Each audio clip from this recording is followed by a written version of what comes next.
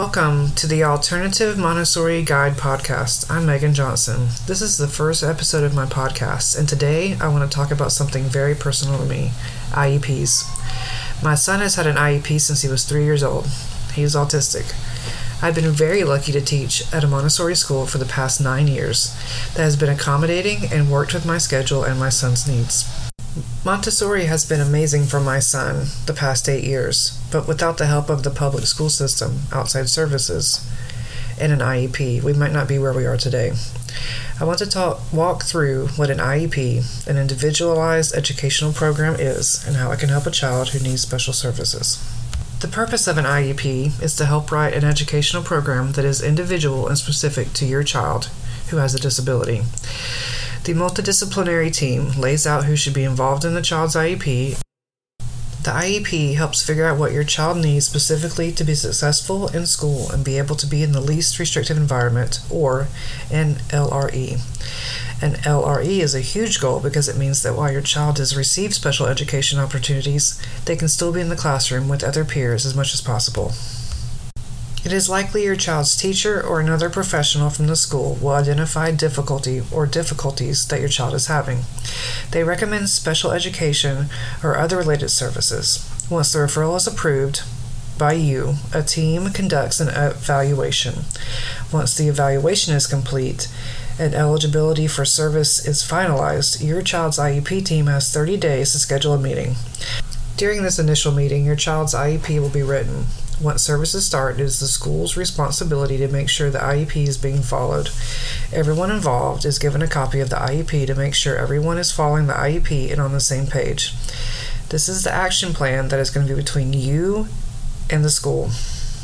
Now I want to talk about who is going to be at the IEP meeting and what is going to be in your child's IEP. First off, the most important role in your child's IEP meetings and educational process is going to be you, the family or caregivers. You know your child best. You see firsthand challenges, fears, and are their safe space outside of the school setting. You are their best advocate, especially if they are too young or unable to advocate for themselves. Next is going to be the general education teacher. This is also probably one of the first initial really important advocates for your child. They spend a lot of time with your child every day in a classroom. Sometimes a general ed teacher will notice things before a family does, simply because they have worked with children a long time, or behaviors that only happen at school. They can explain what is going on, strategies that they have already tried, and expectations that the child might need help with in the learning environment. This is where the special education teacher comes in. They are a specialist in their field and an expert on what to offer a child who needs services. Examples are, if a child has dyslexia, a reading specialist would be there. If a child does not hear properly, they could have an audiologist or a speech therapist or both. There will always be someone there that will be the results interpreter. This may be a completely different person, or this may be a role that the special educator or a district representative does. A district representative is someone who is a special education coordinator, administrator, or head of a school. They help facilitate the IEP meeting, help with the follow-ups, and other issues during the meeting. There are some other people that could be key during this IEP meeting. First off, the student. Once a child is old enough, between 14 and 16 years old, they need to be involved in the IEP meetings. They should be invited to participate and have their own voice heard.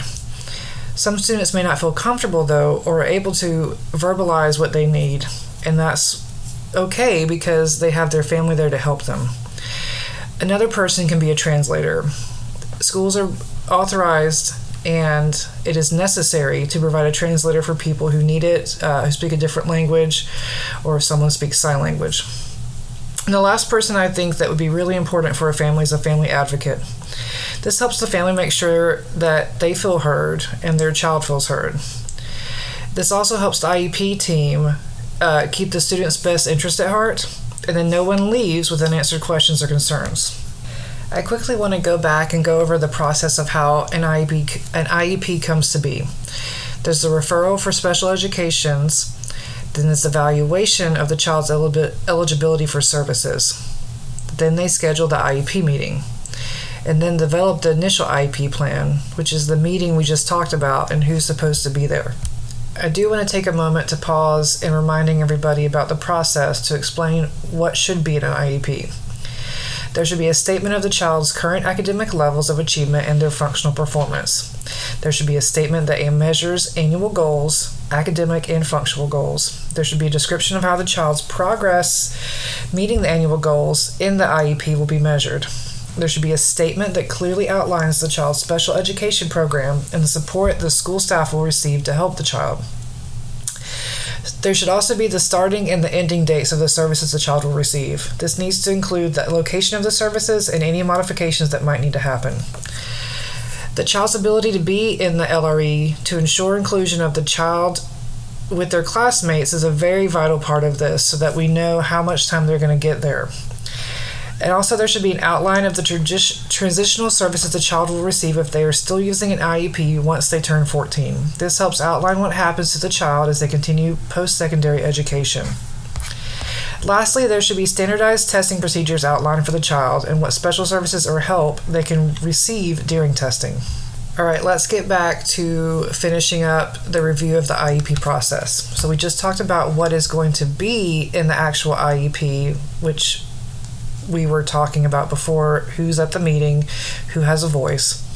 So after the IEP's initial meeting is done, then they start providing services for special education and other related services for your child. There is monitoring and observing of your child's progress. And then there's reviewing of the IEP and performing reevaluations as needed.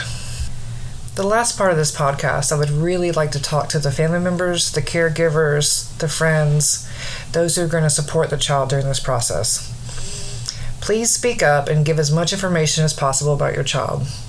You see their most difficult and heartbreaking moments. You also need to know that you have the right to call a meeting at any time. You can ask for any explanations you need.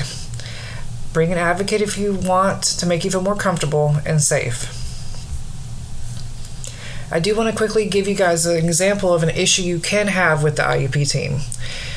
There was a point in my son's process with having speech therapy at the local elementary school where they felt like he was doing well and wanted to talk about ending speech services.